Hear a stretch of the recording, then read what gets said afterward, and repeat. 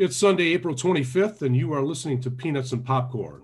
P&P is a spontaneous podcast between two old friends on baseball and motion pictures. I'm Tom Hockney. And I'm Leo Fontana. This week on Peanuts and Popcorn, the Oakland A's are hot. So are pitchers Corbin Burnes and Jacob deGrom. The Dunedin Blue Jays are 9-11. Are they baseball's next great team? The Dodgers and the Padres show just how interesting the NL West can be. A Nationals fan gets a shot at redemption, and we look back on a big day in the Tatis family. We'll break down an eventful week in Chicago baseball, and in Popcorn, Tom and I will tell you who will win and who we want to win the Oscars this evening. How are you doing, Tom? Why do you ask? Are you a doctor?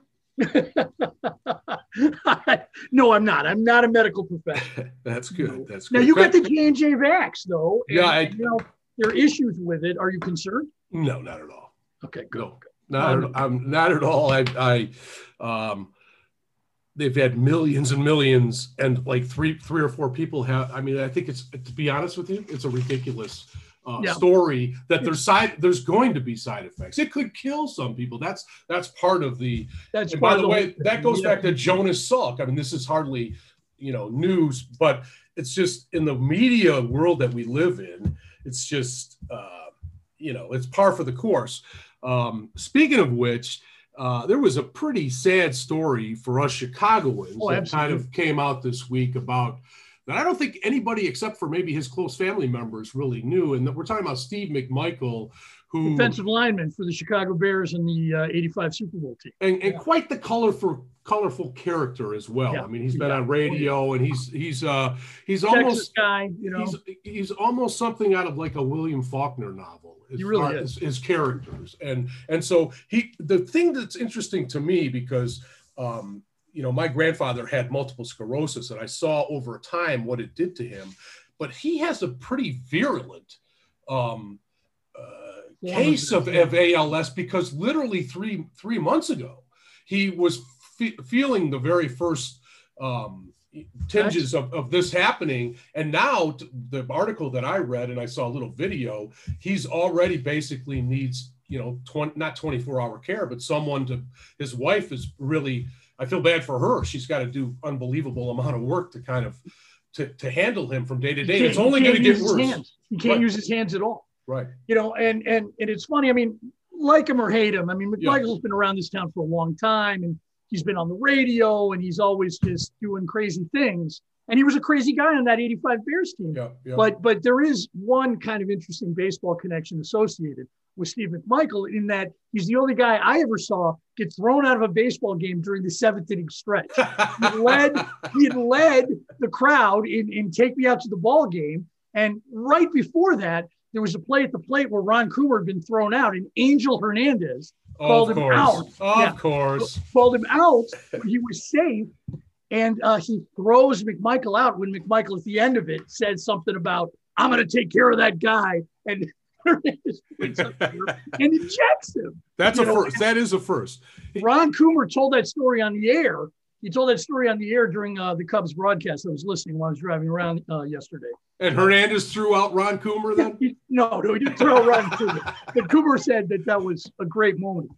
Another person is also in the news that is very important to me, and this is the pool player Jeanette Lee, otherwise known as the Black Widow. If you know anything about pool, you know who Jeanette Lee is, and she's just. So before you do that, tell our listeners just why she's so great. Why is she one of the? Some people think she's the greatest player ever. Well, I don't know if she's the greatest player ever, but she's as good as anybody who's ever played, male or female. She is a great player. She's in the conversation as the best women's player of all time. The problem with her in saying that is that Jeanette's time at the top is a brief one, but she's just one of the highest caliber individuals, and she still did exhibitions, and she's a great, great player any day of the week, even if she's not among the best, 10 in the country at that moment. But she's been diagnosed with stage 4 ovarian cancer. Nice. And she's, her hair was a big part of her identity. She had black hair down. Well, she was kind of a fetching, she was a pretty attractive woman in her day. She's a beautiful woman. She's a very beautiful woman. And, you know, she's lost her hair to the chemotherapy, and she is, you know, she's divorced. She has 2 or 3 daughters. I mean, this is a hard time for the Lee family. And, but this is somebody who I admire a great deal. And for all of you out there who may have an interest in this, if you go to YouTube and just put in Jeanette Lee, American Hustle. And what happened was Ronnie O'Sullivan is a snooker player from England, who's the greatest snooker player of all time. And you've talked about him before. He did a documentary series for the History Channel UK called American Hustle. And he comes to Chicago and he plays straight pool at the Chicago Billiard Cafe on Irving Park Road with Jeanette Lee. And she is looking fantastic. And it is just so great to watch. And Jeanette Lee is in my thoughts and prayers. We cannot lose this wonderful, wonderful person who's done so much for the game of pool. Stage 4 ovarian, she's not going to get out of that. It's just a question of how much quality time she has left. So, you know, like you said, our thoughts are with her, and it's always difficult to see, like in the case of McMichael, even though McMichael is 63 years old, she's not 63. No, she's not. She's younger than me. Yeah, and kind of like you said, her time was brief on the top, so I'm guessing she hasn't been, you know, as competitive over the last 10 years as she was in the first 10 years of the century. But it's really, that's tough news. There was some, I don't want to say that this is tough or good news, but this week they wrapped up the Derek Chauvin case, or I should say the George Floyd case, actually. And he was found pretty much guilty of all charges, as we anticipated that he would be. However, history is chock full of not guilty votes when it comes to police officers. In fact, this is actually unusual that this one was actually found guilty. How did you feel when you heard the news? Well, you know, I wrote on Facebook, I remember that, you know, I thought the verdict was right and just, but I wasn't going to cheer about it. I'm not going to take a victory lap. It's not, number one, it's not my place to do it. You know what I mean? And also just because the reality is so difficult to contemplate still, you know, I mean, and it's hard to know that these things go on in this country. And we have to, you know, there's been some recent shootings involving police here in Chicago recently. And we have to be aware that anytime this happens, we have to look at the facts for that individual instance. That's right. You know, but in this case, police officers that I knew were like, that guy needs to go to jail. That guy killed him, you know, and at least justice was done. It is a bitter sort of solace, but what else can we do? I mean, I would rather have George Floyd in this world, you know, but. You know, the other thing to note is that in the world that we live in today, I've said this for a long time because I'm a big fan of true life crime and forensic files.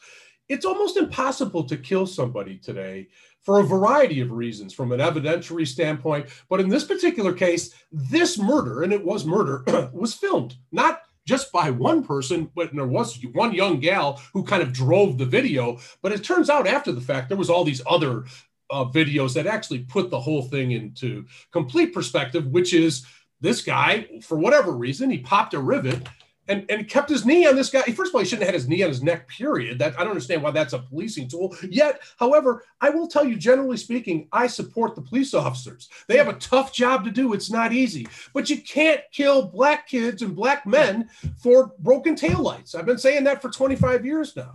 And so, of course he was guilty because it was filmed. The only thing that would defy it would be some technicality or some goofball juror that was like paid off a la, you know, On the Waterfront. Something out of a crime novel. Exactly. Otherwise, every sensible person. And like you said, there's been a couple of cases this week. That one in Ohio was like, hey, that girl was going to stab that other girl. I don't know what that cop was supposed to do. And you're right. Every case has to be taken on its own merit. But this is one that for some reason, I just don't think we've heard the last of it. And the reason is because he might be going to pound me in the ass prison. And if that's the case, he's going to have a tough, albeit brief, tenure in prison. That's what I think. He'll be protected by the white supremacists that are it could be, but that's what Jeffrey Dahmer said. Well, Jeffrey Dahmer's a little different. Yeah, but Jeffrey Dahmer killed an African American. And what I'm saying is the prisons are made up basically of people of color. Yeah, the white supremacists are big, but they're not nearly as big as the Hispanics and the blacks. And the reason is there's more of them in prison. So all I'm saying is, for some reason, Chauvin right now is in that Papillon 23-hour-a-day lockdown. I mean, it's not like it's a dark room with one little slit where they put your food in, that when it slides in, all the food falls all over the freaking floor. He thinks it's bad now. He has no idea. That's what I'm trying to say. He may yet get out on an appeal, but I doubt it. I think that if he does survive, he should be still relatively young when he gets out of prison, because he will get out of prison if he survives. That's my point. And another thing, Tom, is as practicing Catholics, you and I, and again, when I say practicing, it's because we're not very good at it. But no, I'm a recovering Catholic. okay. But big difference. We now owe kind of a debt. We now have to minister to him. We have to feel sorry for him because he is the prisoner. You know what I mean? Yeah, but I'll be completely honest. What he did was murder, and it's hard to drum up sympathy for the guy, in all honesty. All right, so let's open the bag of peanuts and get they're nice and hot and salty, and we'll begin. So are the peanuts. Yeah, so are the peanuts. And we'll begin with the Oakland A's, who've won 13 straight as of today. Right. And did you see how they won their 11th? Was watching at the time. I have Matt Olson on my. I was watching it live at the time. I swear to God, That's going to be a running theme when you start talking about these stories. I've seen almost every single one of them. Not all of them live. This one was live because I was just fascinated with what was going on, and it was unusual, a walk-off throwing error by the third baseman. Yeah, it wasn't even close. I mean, he obviously got overly excited. I forgot who the guy was, but incredible run by the A's, because they didn't start so well. No, and they're still not. When I look at their things, as I do before this show every week, I look at all the teams that's hitting from a pitching standpoint. They're still not setting the world on fire. No, they're not. They're getting lucky. They're really lucky. That's right. And Alex Coffey from The Athletic, who he said that they have a chance maybe to break the 21 game winning streak that had been set by their predecessors. But I'm like, no, they'll lose before 21. So they're 14-7 this morning, and their run differential is only 5 runs. So that's that's the worst of all the best teams. So what I would say is the A's will come back to earth. Statistically, they're going to have to. But it's been kind of interesting. I root for things like that in baseball. I do believe it's an aberration, though. But that 11th game was hysterical because it was what was it? It was 2 errors and how many walks? 3 walks, and they scored 3 runs to come back and win. And that was crazy. You're going to see that with the man on second in extra innings, though. I noticed that watching a bunch of extra inning games. I'm like, okay, so they basically want these games, A, over with, and B, maybe they're going to score a lot of runs, because if a team's already was going to hit well in that inning and you've already been basically gifted a run because that base hit scores that runner at second, I just think you're going to see maybe some exciting finishes in baseball where I'm starting, as much as I first disliked the man at second, I'm starting to think that, there might be a value to drumming up more offense with it. 2 things I also want to mention about the A's is that number one, it was about the A's series. That was a terrible loss for the Twins. Absolutely terrible. A Twins team that was expected to win was devastated. And also, I really want Ramon Laureano on the Cubs. That's well, in that game, because I saw most of it, the Twins, I believe, had as much as a 3 or maybe a 4-run lead. Yeah, at different points in that game. That's why that they had blown. What was it, 10-8 or something? Or anyway, or truth to be told about the game, it was pretty sloppy. Yeah. But still, I mean, it's fun to watch. I hope they do break the record, but I think it's nuts to think that they will, though. Okay, exactly. Yeah, exactly. So now let's talk about 2 pitchers who are also very hot, and we'll mention Corbin Burns from the Brewers, who I think in his he struck out 40 and hasn't walked a single hitter, which is unbelievable. 100% strikeout rate. What do they call that? Strikeout to walk ratio? Yeah. Which is more, I mean, he's been incredible since he's left LA Law. I mean, yeah. I'm very impressed. He's had 2 careers. Corbin Burns. Corbin Burns. Yeah, Corbin Burns. Not the same guy, but yeah, he's been really good. And what's interesting about it is that it's never been done. 40 strikeouts, no walks to start a season has never been done by a starting pitcher ever, which is very interesting as well. I love it when things like this kind of happen. The other thing to note is that he was a very average pitcher as of 2 years ago, and he completely changed everything and got a pitching philosophy coach. He's got, and it's basically turned him around. He turned his average fastball kind of into a cutter. And at this point, he's basically unhittable. My brother was singing his praises like 2 months ago, was saying, hey, watch out for this guy in Milwaukee. And because I have a Milwaukee bias, I was like, I refuse to even entertain it. It's the same thing with the Cardinals. If something's great on the Cardinals, I'm like, yeah, exactly. I can't have it. So unbelievable. But I think he's actually been eclipsed by Jacob deGrom on the Mets. And remember, I told you 2 weeks ago, Bieber had the best pitching performance I've seen this year against the White Sox. That was right before Rodon threw the no-hitter. Yeah. I thought that Justin Bieber, or whatever his name is, on the Indians team, or the Cleveland team, had the best pitching performance. Well, Jacob deGrom did something basically that I don't know has been done. It's been done, but it's been a long. So, for example, the last 20-game hitter to bat 300 in the major leagues was Bob Gibson. It's an extremely unusual thing where you have a guy that is as gifted as deGrom is as a pitcher, and he batted 8th in that particular game that he struck out 15. Which has not happened like in 30 years on the Mets. So this is a special guy, and he knew in warm-up that his stuff was going to be electrifying. He goes, that's happened to me before, and I've gone out and given up 4 runs right off the bat because I think I have. He goes, he said he walked the course of the field a couple of times. People were like, what are you doing? And he goes, it was just to settle me down. And then moments later, 101-mile-an-hour pitch struck out the first hitter. You are seeing something right. I mean, baseball right now has a slight imbalance from hitting to pitching. And right now, the hitters collectively in the major leagues are 4 points under what they were in 1968, the year of the pitcher. So now that number I think will change. Oh yeah. But that is shocking. Yes. That's a shocking revelation. It is.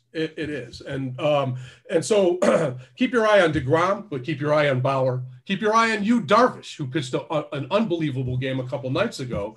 And Kershaw is still no slouch. I mean, I think you have some really and Max Scherzer also has pitched well this year.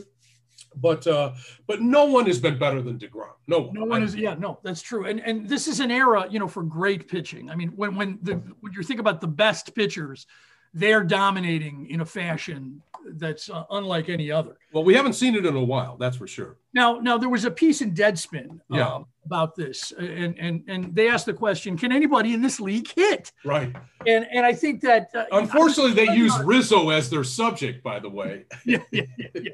They use Rizzo as the subject as to why no one can hit, and then he goes out and he just completely explodes. We'll talk about them in a minute, but yes. But I do think that this article was a bit of a panic attack, about how bad things were or how bad things are offensively in the majors.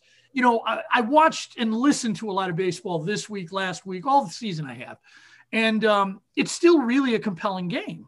And there are things that are happening offensively that are exciting and interesting, and guys are still hitting the ball hard, and hitting is hard, no question. And it may be harder now more than ever. But you have records being smashed, burst, ruptured in 3 areas: home runs, strikeouts, and great pitching. Yeah. Great. So I wanted to just kind of highlight those 3 things. The great pitching. Strikeouts are at every year has been more than the next for the last. We talked about this last year, and the home runs are astronomical. And so I find myself cheering for opposite field hits. Yeah. Oh, yeah. I'm serious.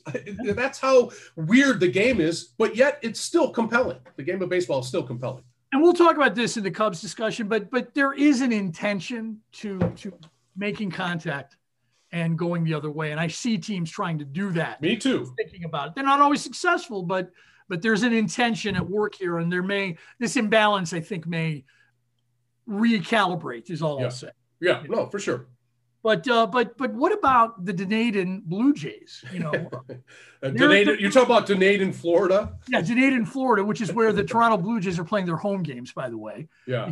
Because Canada will not allow the Blue Jays to play games at home, basically because they won't allow American baseball teams to come into Canada and play games. That's not the reason now. That was the reason last year. The reason now is they're not as protected as we are. They're having a bigger COVID issue in terms of getting vaccines. Yes. My father-in-law lives in Toronto with his girlfriend, and I hear all the stories. They have problems with the vaccines. They have problems with people not doing what they're supposed to do. So what started out as an American problem is now a Canadian problem.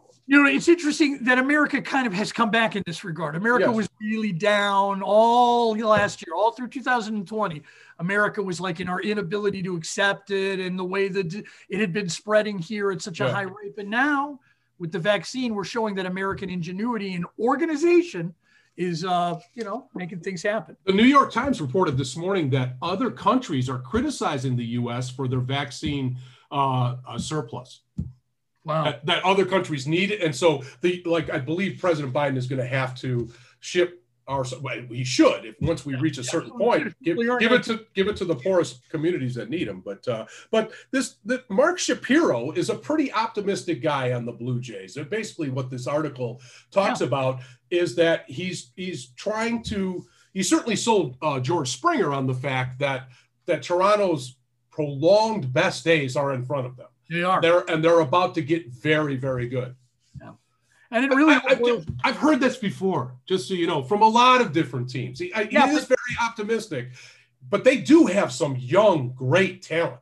And they have young, great talent who are all children of really good major league players. Right. That's ironically true, but even if they weren't, they're all good players in their own right. So, they need some more things. They need some pitching, and they're not there yet, but they're going to be an interesting team to watch. And the Yankees have every reason to be looking over their other shoulder and stop staring at the Red Sox, start looking at the Blue Jays. Start looking at the Blue Jays, because the Blue Jays too, I mean, that's a big market. They're going to try to win. They're going to spend money, and they're going to try to bring guys there.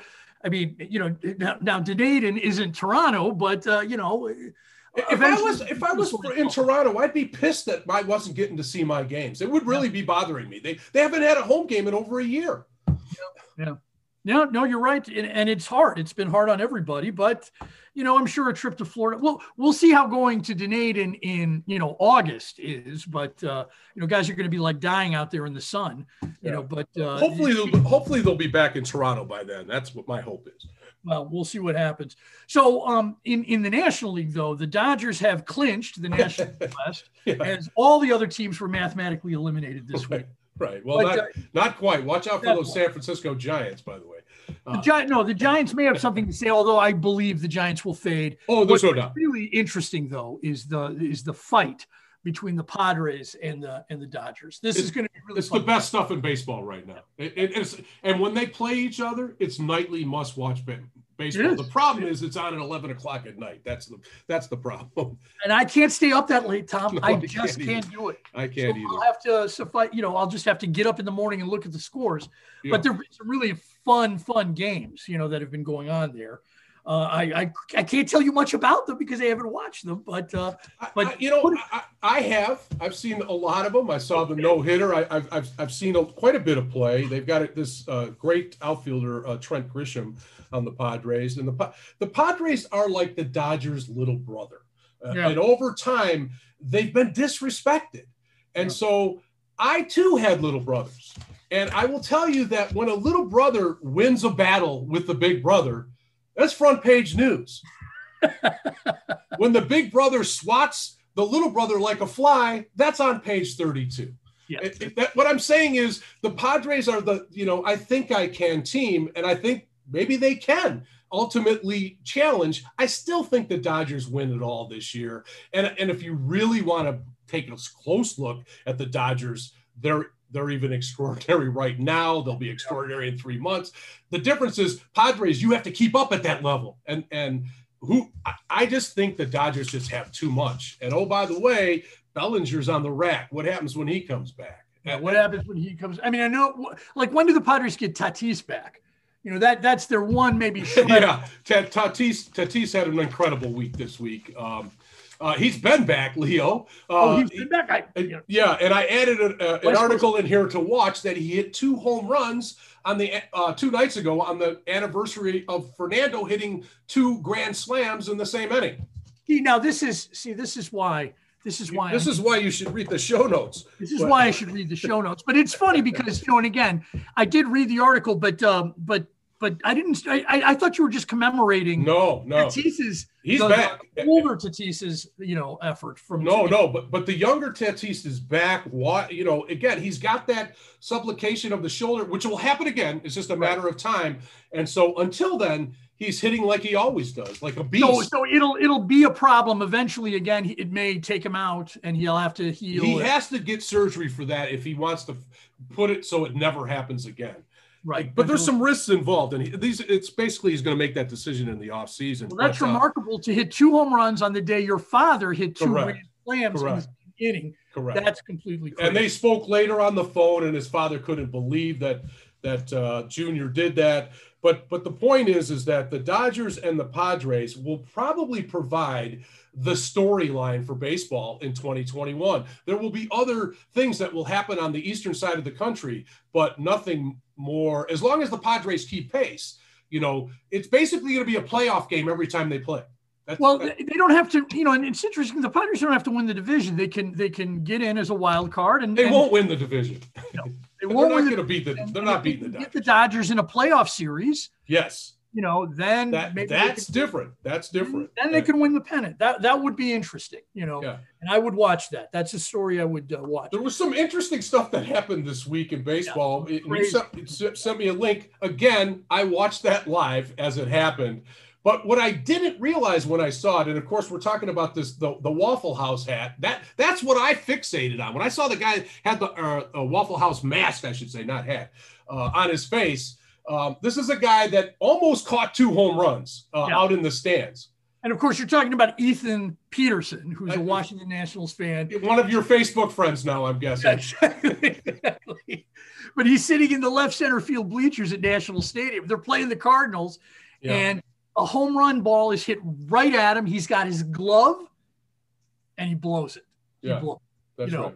But then a few innings later, another ball is hit right at him, and this time he catches it. Well, it hit him right in the glove. I mean, he could. And his hand hurt for 20 minutes, but that is the craziest thing. And I'll tell you something, that never would have happened if not for COVID. Yes, that's correct. That's correct. Because there would be 20 guys around him fighting on him trying to get the ball. Correct. There's no way he gets 2 shots at it. Yeah. You know what I mean? I noticed that. And the fact that it's just unbelievable odds. They're playing the Cardinals, who basically can't score a run. Yeah. They're one of the lowest scoring teams, which I can't figure it out because they got 2 gigantic hitters on that team. But the Cardinals have been struggling offensively. Yeah, and that particular night, they opened up on Washington, who, by the way, have their own problems. So, but that was great. That's all right. I mean, they'll figure it out. But that really was a tremendous moment of redemption, and maybe the greatest moment for a fan I've ever seen. Yeah. So, all right. So I wanted to talk briefly about Brian Buxton, because he's always been kind of the poster child for potential. Whenever they talk about potential, Sparky used to do this all the time. It drove me crazy. Get a young player, and you just talk about, this guy, when he fully blooms as a player, he's going to be Mickey Mantle and that. They said that about Brian Buxton when he first came up 5 or 6 years. You mean Mike Trout light? Exactly. Mike Trout light. That's correct. And so he's always had this tag, but he's actually now, always was a great defensive player, but his hitting has been spotty, and he's starting to put it together. So we may have another Trout-like guy in the American League, because quite honestly, in the National League, you got Acuna Jr., who's basically hitting the cover off the ball. I mean, the guy's unbelievable. The American League, there hasn't been a Trout or a Trout-like so far in the season. It's just, so Buxton, what I'm saying is keep an eye on this guy. He can do it all. He's a great defensive player. He may win a Gold Glove, and his hitting is starting to finally catch up to him. Well, the Twins need to turn things around. Otherwise, there's going to be, massive firings. There's a lot of guys whose jobs are on the line there. Yeah, for sure. But that's good. Also, I didn't put this in the notes, but did you see the therapy bunny? Yes, I did. That was hilarious. Yeah. So,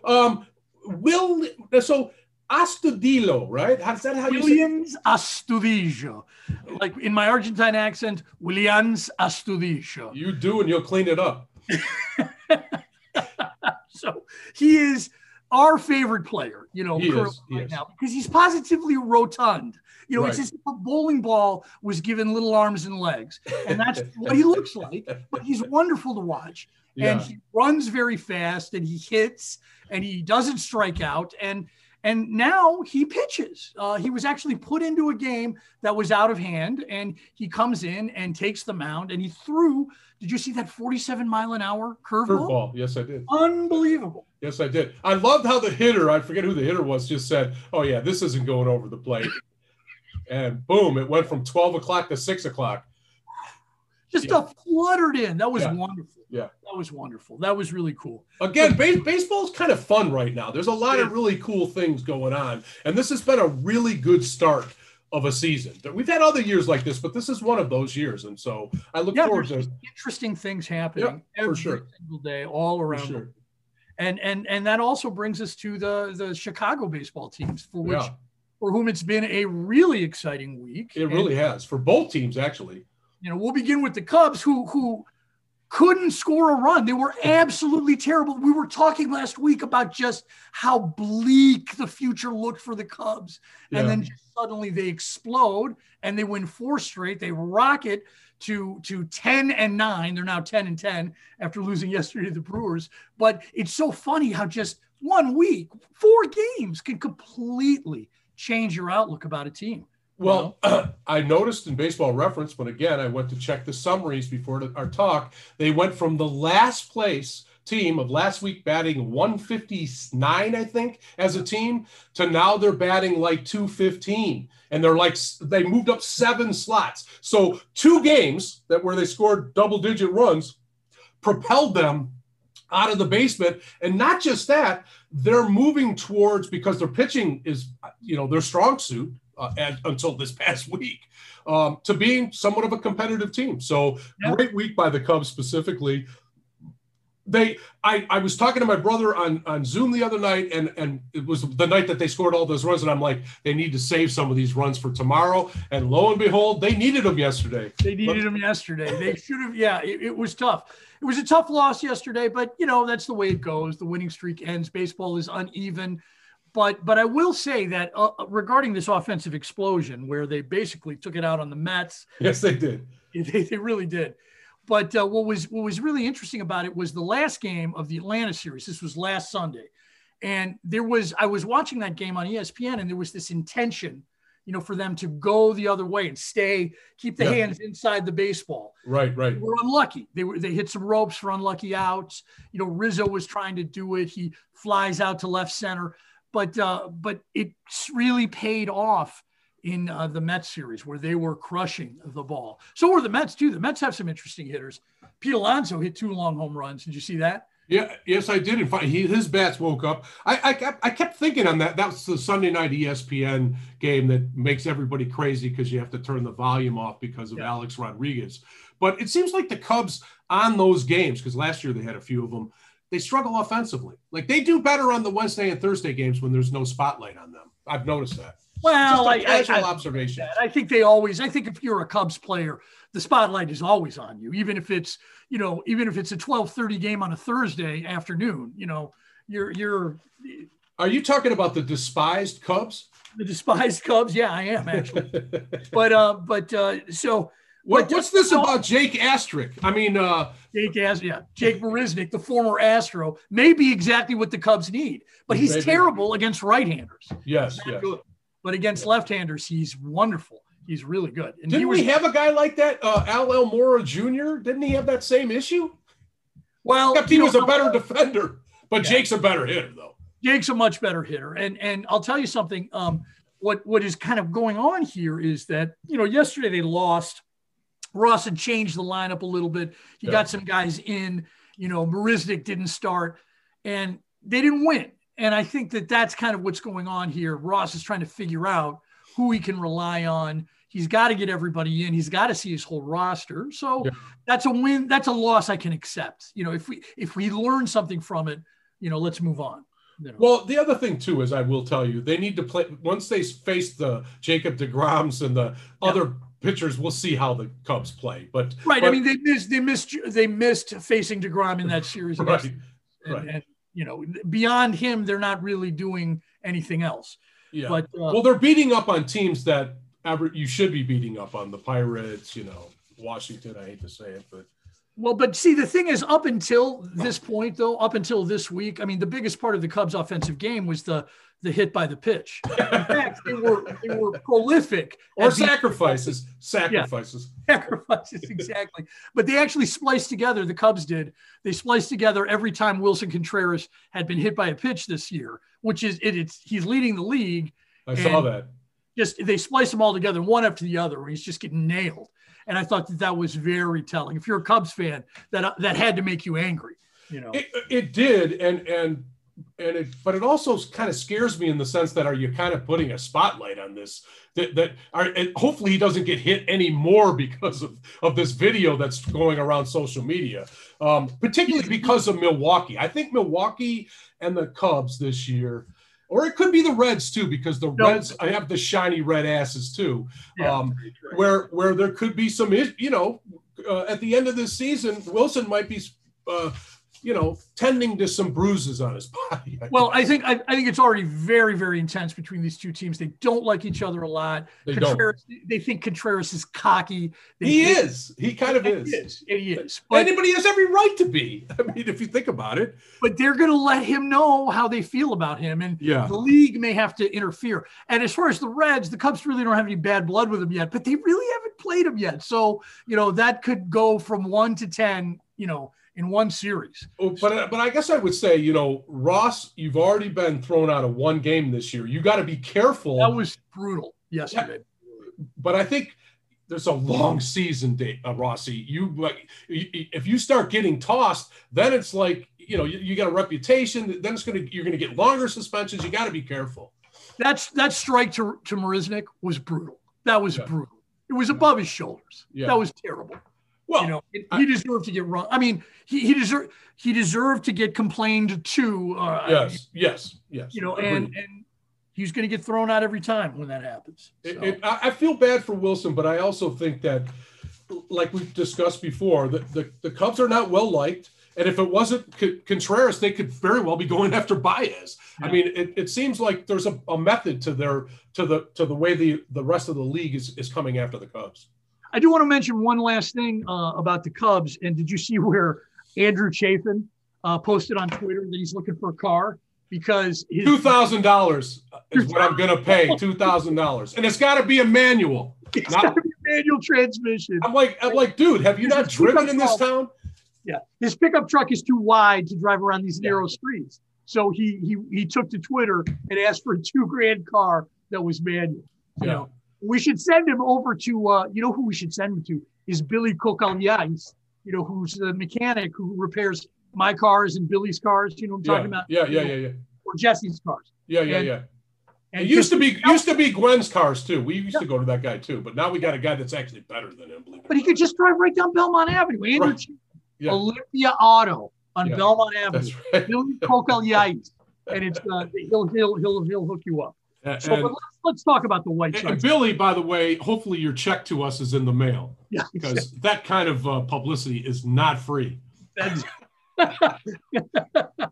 I will remind him of that the next time I go in for an oil change.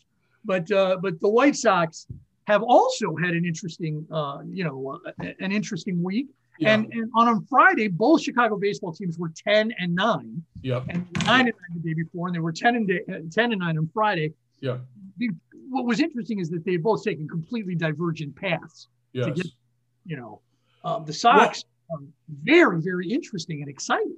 Except now the Cubs are 10-10 and the Sox are 11-9. And I think that if you look at the Sox, outside of some issues that I have with Tony's managerial style, for example, he refuses to use the shift, which on principle, I agree with them, but you have to, don't put your team at a disadvantage. If that's what every other team is doing, you have to look at those things and not just be closed-minded to it. That being said, the Sox are kind of waking up from their cocoon. I'll tell you why. Look at Luis Robert. Over the last week and a half or so, his bat has waken up. Remember, they had some tough things that were dealt their way injury-wise at the beginning of the season. Yes. And I think that the Sox, Giolito's got a little blister on his finger. They moved his start till this Tuesday. I just think watch out for them, because Hendricks over the last, I think, 2 or 3 nights he's blown a save and then got the win, and then just gone out and got the save, which tells you that the Sox are now competitive in the latter stages of the games. Watch out for them. I still think they win the division. I still think that they're, going to be competitive comes towards the end of the year. The one thing that's kind of interesting is that in the Central Division, the Sox have a plus 17 run differential, which is really good. Every other team is in the red. Every other team, including Detroit, which is minus 33. That is actually a really good predictor. It totally is. It's just like the win above replacement is for the individual, the run differential for the teams. I mean, it's the only thing that matters. The Dodgers are extremely good at this. But when you look at their record, I mean, 11-9 isn't exactly blowing the doors off of the world, but it shows just how erratic this team can be. I mean, while there have been some really fun things happening, like Yermin Mercedes, by the way, but they're also erratic. They don't catch the ball well. They haven't pitched particularly well in relief, especially middle relief. They've had some great starting pitching performances, but then they've also had some hiccups. Well, Vaughn has been a big disappointment. I will tell you that right now. They thought that he was going to be a young Ron Kittle-like hitter, and it just hasn't turned out that way. So there's been some hits or misses, but I think that they're pointing it in the right direction, and La Russa's veteran experience will win out ultimately, even though he does some goofy old man things. Yeah, he does. It's just hard. I mean, I'll be honest, it's hard to listen to him in the postgame. It is really hard.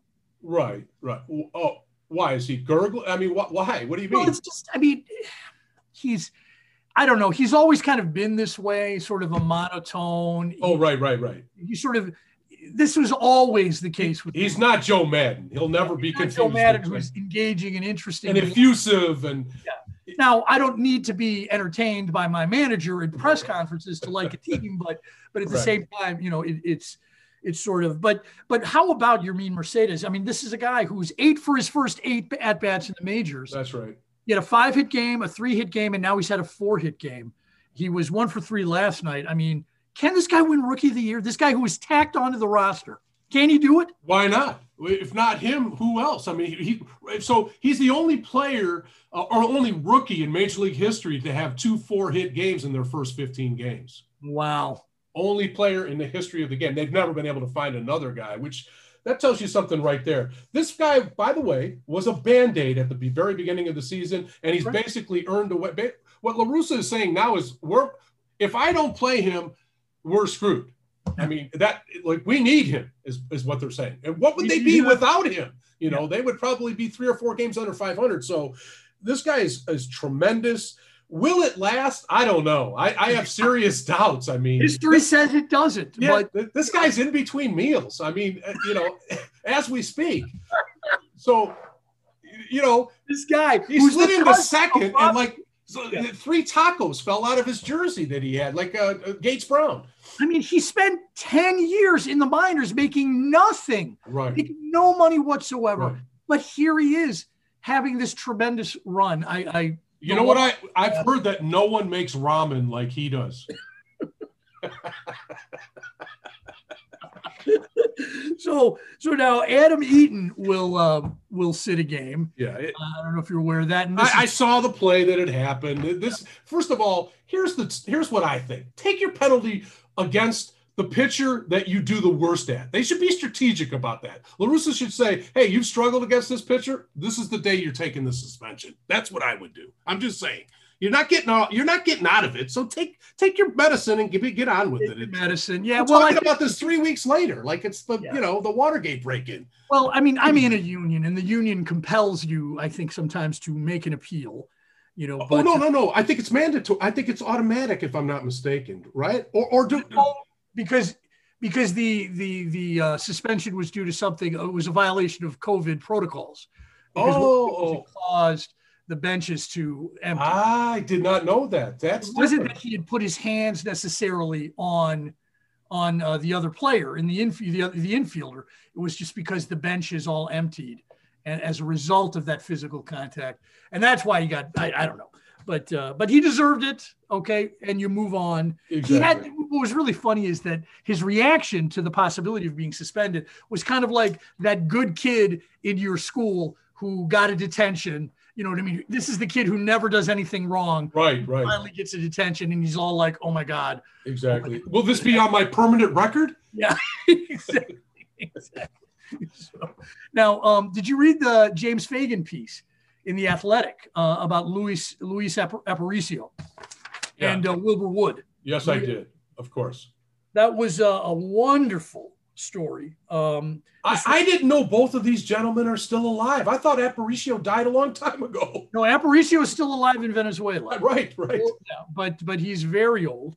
And the bit about Aparicio had to do with a guy who used to room with him named Glenn Rosenbaum, who played with Aparicio in D-ball. And then when Aparicio had just come to America, and he was in the White Sox organization, and they roomed together, the Jewish kid and the Venezuelan kid.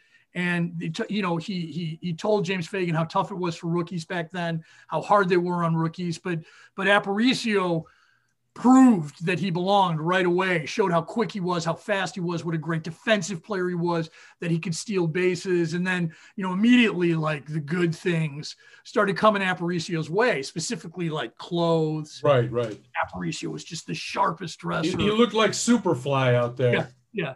He looked, and so that was really, really cool. And then Rosenbaum never made the majors, obviously, because nobody's ever heard of him, but they maintained a friendship throughout the years, and they would see each other at reunions and be like, hey, Rumi, and so, and then he keeps up in touch, or not in touch with, but he keeps up with Aparicio's condition in Venezuela.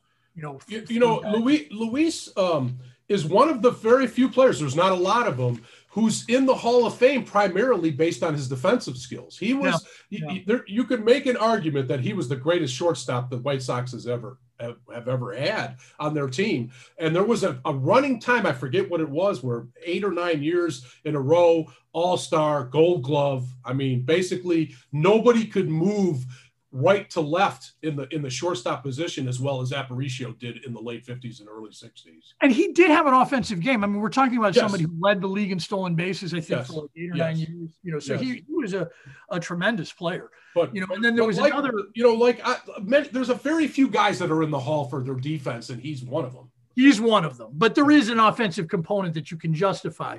But you're right. He was probably the first magician type of short. Yes. You know what I mean? He was Ozzie Smith before Ozzie Smith.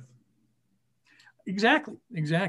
And by the way, anyway, we'll talk about that later. But there was also something in the article about Wilbur Wood. Yes. And just how wonderful a pitcher he was, a knuckleballer. He at one time had a record of, I think he finished the season with a record of 21-20. Most of them were complete games. I mean, they ran him out there inning after inning. It was crazy. Let me tell you a Wilbur Wood story. So when I was a kid growing up in Detroit would play the White Sox, obviously. My brothers and our friends would imitate the games. We would have it on a radio, and then we would imitate the games as they were going on. And so this one kid, I'll never forget, had to play Wilbur Wood. Well, Wilbur Wood started both ends of a doubleheader, if you remember. Like, this guy was a workhorse extraordinaire. And I just remember this young kid going, hey, I'm never going to get a break. I'm pitching all damn day. And I thought to myself, what, Wilbur, man, you are somebody to be able to have that kind of well, I don't think anybody's ever done it since, basically, to have that kind of a workhorse quality. And he states in the article that he was completely focused on closing games from the minute that he started. There was no question about a relief pitcher coming in. Are you kidding me? And so it's interesting what will happen when you have that kind of a mindset. He was able to physically pitch extraordinary amounts of innings, sometimes pretty well, sometimes not so well, because he threw a knuckler that his dad taught him. That the thing about knucklers is it baffled like 80% of major leaguers, but there was always somebody, you know, like a Dave Winfield, somebody that like, throw that crap up here, I will crush it every time. And that's what would happen to a Wilbur Woods, Wilbur Wood, I should say. And he was a great White Sox. And that was a really, really interesting story of two integral parts of the past of the White Sox. And we're talking about Wood. It's just, we'll never see it again. We'll never see that again. You know, we won't in our life, but I'd like to think a game will be around for 1,000 more years, that every record will be broken. It should be. Well, so, but you're right. It's in the game that's played today, the specialty game. It's hard to fathom that, anybody throwing that many pitches and that many. Even how many knuckleball throwers are there in the majors now? There may be one or two. Yeah. And I'll guarantee you, if they do throw it, it's not their primary pitch. Right. Exactly. So anyway. All right. So that concludes peanuts. We finished off the bag of peanuts. Let's open the bag of popcorn. So this is our annual show where we kind of take a look at the Oscars, which are tonight, by the way. And also, before we even start talking about the movies, the Oscars have quite the challenge. If you remember last year, it was one of the very first basically hostless award shows because of COVID. And so it's my understanding that this year, it should be interesting, it's kind of a hybrid of that. There's going to be some remote aspects of it, which kind of takes away from the pageantry of the Oscars, which to me are the only award show that matter in any facet of life. I don't care if it's the ESPYs, the Emmys, the Grammys, nothing is better and, you know, more, it's the closest thing that we have to royalty. Whenever I think of the Oscars and the people that are there, is American royalty. That's a great point. And so this is our American royalty. It should be interesting tonight to see how it kind of plays out. But before we get started talking about the films, I just wanted to speak just as a general statement. Bill Maher, a couple Friday nights ago, don't always agree with him. A lot of times I do. He made a point about this group of these 8 films as being the most dour group of films to be nominated for Best Picture that he could ever recall. And I think he has a good point. He's a great point. I completely agree with him. And again, remember, every single one of these was completed before COVID. So it wasn't like these were planned. This is more of the deciding juries in the lead up to Oscar season, you know, Cannes and some of these other places where they vote, Sundance, they vote on films. Maybe that was in the minds of the judges as these were the films that were picked as our best pictures. So we're going to talk about this 8. I'm going to kind of go in direct order. Some of these, most of these films you've seen, which is great. I've seen all of them. One film I actually saw twice. I don't know why I did it, but I did because it was on. But we'll start with number 8. And for me on my list, it's a movie called The Father. And this is a film that Anthony Hopkins plays this father, much like my own father, that towards the end of his life was grappling with dementia. And it's just, I wanted to like this film. And I don't know whether you ever saw the movie Memento at the beginning of the century. This is a film that my wife loves to this day. And most everybody I know, I couldn't stand Memento. It was making me mental, the fact that he kept going back. And this film, the director actually tried to incorporate senility into the film itself, so that there's like, hey, wait a minute, did that just happen? Which is interesting, but it's annoying if you're it's a hard movie to watch. Right, right. And so that's my last place film. I want to talk about. I don't think you saw that one, right? No, I didn't see it. So let's talk about Mank, which is number 7 on my list. So why don't you tell me what you thought about Mank? Well, it's a movie. What was very interesting about it, Gary Oldman plays this Mankiewicz, this screenwriter who writes Herman Mankiewicz. Herman Mankiewicz, who writes the screenplay for maybe the greatest movie of all time, Citizen Kane. Yep. It's about his life and his alcoholism and sort of the things that are happening there. And what's interesting is the way the movie is filmed.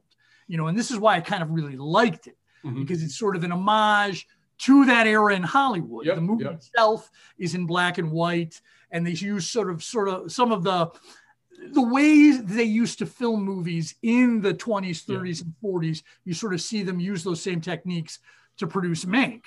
And I think that, I liked it because I didn't really know anything about this guy. And he wrote a movie that I completely love. So for me, this was probably the movie I enjoyed maybe most or second most on this list.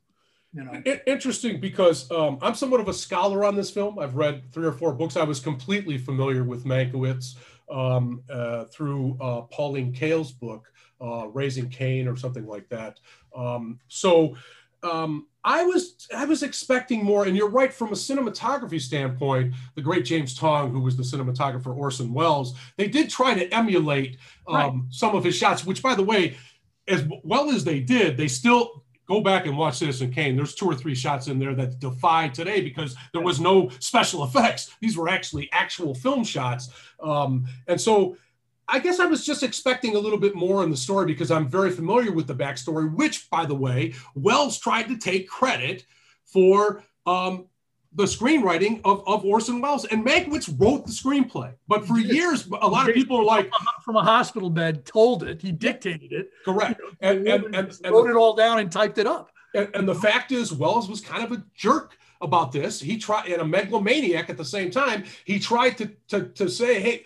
For his life, it wanted to be written and directed by Orson Welles, and it just is factually incorrect. And so Mankiewicz, who didn't need any reason to be even more of an alcoholic, spent about 10 years in Hollywood post Citizen Kane in a decline, and a part of it was how he was treated over the whole deal. So there's a lot of stuff going. There's also his rampant alcoholism, which led to his demise as well. But, yes. And he was, the thing about Mank is, and that's what everybody called him, he was beloved in Hollywood.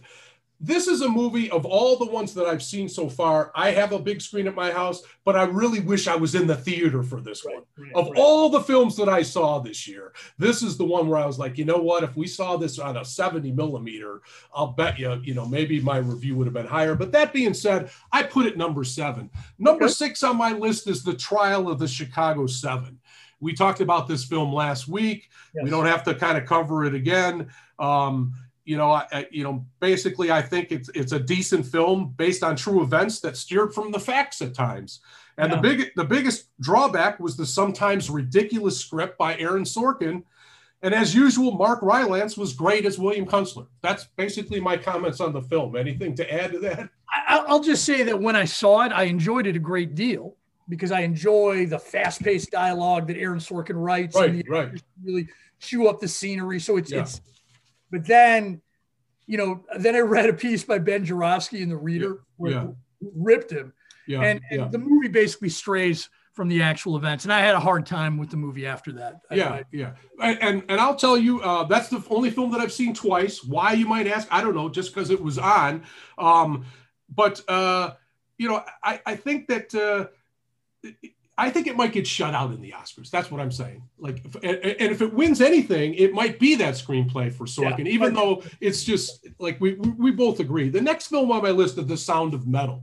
I really like this film. This is the underdog film of my list. It's not going to win hardly anything, but I thought that Riz Ahmed, the lead character who plays this heavy metal drummer who's going deaf at an alarming rate. I mean, it's happening it's kind of like what's happening with McMichael in real time. I mean, he basically became completely deaf. And I thought this film did a really good job of capturing all of the things that are, basically deaf people are second-class citizens in our country. And this film just does a beautiful job. And the scene that ends it at the end, which I'm not going to give it away for our listener, is just heartbreaking. He does something that you just, oh my God. But I think if I had to pick my best actor, it would be Riz Ahmed. I don't think he has a snowball's chance in hell, but I think that's who I would pick. I thought he was that good. And Hopkins was great too, by the way, but Ahmed was fantastic. I don't know. I when I think about this movie, yes, it's a good movie. Yes, it's well done. Yes, Riz Ahmed was great. Yeah. Did I enjoy the movie? No, I did not. I did not enjoy it. Right. And that is the case with so many of the movies on this list this year. Yeah, no, for sure. No, man, and we'll talk about all of them. Again, I mean, I hate heavy metal music. Okay? Me too. And it's just really, really sad to watch this guy's decline. Yeah. It's hard to say, I really love that movie. I can't come out of there. Dude, I get it. I totally understand this really speaks to Mars' point. So, yeah. Yes, but and by the way, your assessment is similar to a lot of people's on this and when it comes to that film. Next on my list is a movie I actually saw yesterday afternoon, Judas and the Black Messiah, which I regret not seeing. Yeah, I'll just read my 2-line review. Timely telling of the assassination of Fred Hampton by the Chicago Police Department, and Daniel Kaluuya is electrifying and is building quite the resume. And he's up for Best Supporting Actor, and he should win it, playing Fred Hampton. But this is a British guy who was great in Get Out. He's got some of the best eyes in the motion picture business. I will just leave it at that. Great film. You haven't seen it, you need to see it. It falls just short of the next tier of films, the next 3 films we're going to talk about, but it was really good. So next on my list, number 3 is Minari. I thought this was a beautiful story and an impressive directorial effort by Lee Isaac Chung. I know you feel as though this is another one of those movies that just did nothing for you, or you felt it was dour or whatever, a downer. Well, there were no car chases or explosions, Tom. So right there, but honestly, it's the same type of movie. I mean, is it a good movie? Did they do a great job? All those things are true. Yes, they did. But you just wanted Vin Diesel in the lead. Yeah. There wasn't a single gratuitous sex scene, Tom. How am I supposed to feel? But again, I mean, it's just a hard, slow, developing movie to watch, and that's my problem. I didn't enjoy it, but I thought it was good. So Yun Yu Young. Yeah. Not a name you know right now, but in about 15 hours, you're going to know that name because it's going to be all over the papers tomorrow. She will win Best Supporting Actress for her hilarious portrayal of the feisty grandmother. And I thought feisty Korean grandmother. Yes, that's correct. And so I'm sure that's not the first time she's played a character like that. Yeah, correct. But she gets the statue tonight. That's what I think. Absolutely. And that'll be good. Number 2 on my list is Promising Young Woman. I know this is not everybody's cup of tea, but it was mine. I thought Carey Mulligan was phenomenal. She could win Best Actress. She probably won't. If the protagonist was a man, it would have been played by Charles Bronson. So I think it has one of the best endings in recent motion picture history. This is a film that people have told me that they kind of stopped watching. I'm like, you can't stop watching it. You have to see it to the end just to put to kind of get it together. And this is one of those films that lingers with you. Yeah. A great movie will make you think about it the next day. Like, you know what? Maybe I need to go back and see that scene again. This is one of those films. I loved it. I loved it too. This was probably my favorite movie on the list.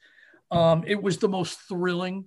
It was the one movie that I came out of it saying, I really enjoyed that. It was exciting. Yeah. It was thrilling. There are some hard scenes to watch if you're a man. Some of these scenes were rape or date rape was depicted. Yeah. Oh boy. Right. Really, really scary stuff. Well, the truth hurts, buddy. I mean, that's what this director just basically laid it all out there. Yeah. So that was good. All right. So go on to who do you think is the best movie? Well, it's you've made an interesting comment. Who we want to win, who we think will win. And so my best picture number 1 this year is the dourest of dour films, Nomadland. I thought that it just Frances McDormand. I don't know. I just think she's absolutely amazing. Will she win her third Oscar? She might. She was that good. I'll never look at a van the same way again. No. I mean, yeah. There's a guy who lived like that here in Glenview. You know, are you serious? Nomad. He lived out of a van, and he would park it by the metro station. Neil Steinberg wrote about him. Wow. And I'd seen his van several times, and he's just this guy who's kind of living outside of things. Yeah. And what I think is really great about Nomad is that they used, you know, as extras and actors and actresses in this movie, they use the men and women who are living like this. And I think that it is a wake-up call for many of us in America to learn about this population and how they live and why they're living this way, you know. I think, you know, it's been nominated, I think, for 6 Oscars. I think it's going to win the big prizes. However, I would be happy if it didn't. This is one of those years where if Promising Young Women, you know, gets on a roll and wins them all, I'd be ecstatic, because I'm with you. Of all the films I saw, that one lingered with me the most, I have to say.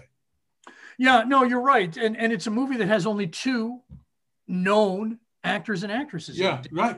Good point. And you know, so it's as an achievement, you know, it really is an amazing work as an achievement. Now, again, it falls into that category that it's not a movie that you can really say I enjoyed it. You know what I mean? I watched it. It was interesting. It was good. Yep.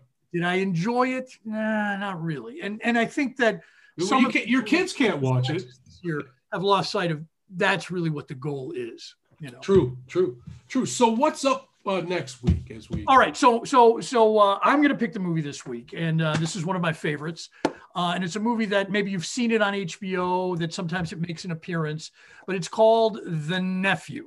The Nephew is the name of the movie. No, I haven't. So I look forward to seeing this one. Yeah, you're going to like this one. You're going to really like it. So, all right, man. Until next week, we are the 2 Ps in a podcast.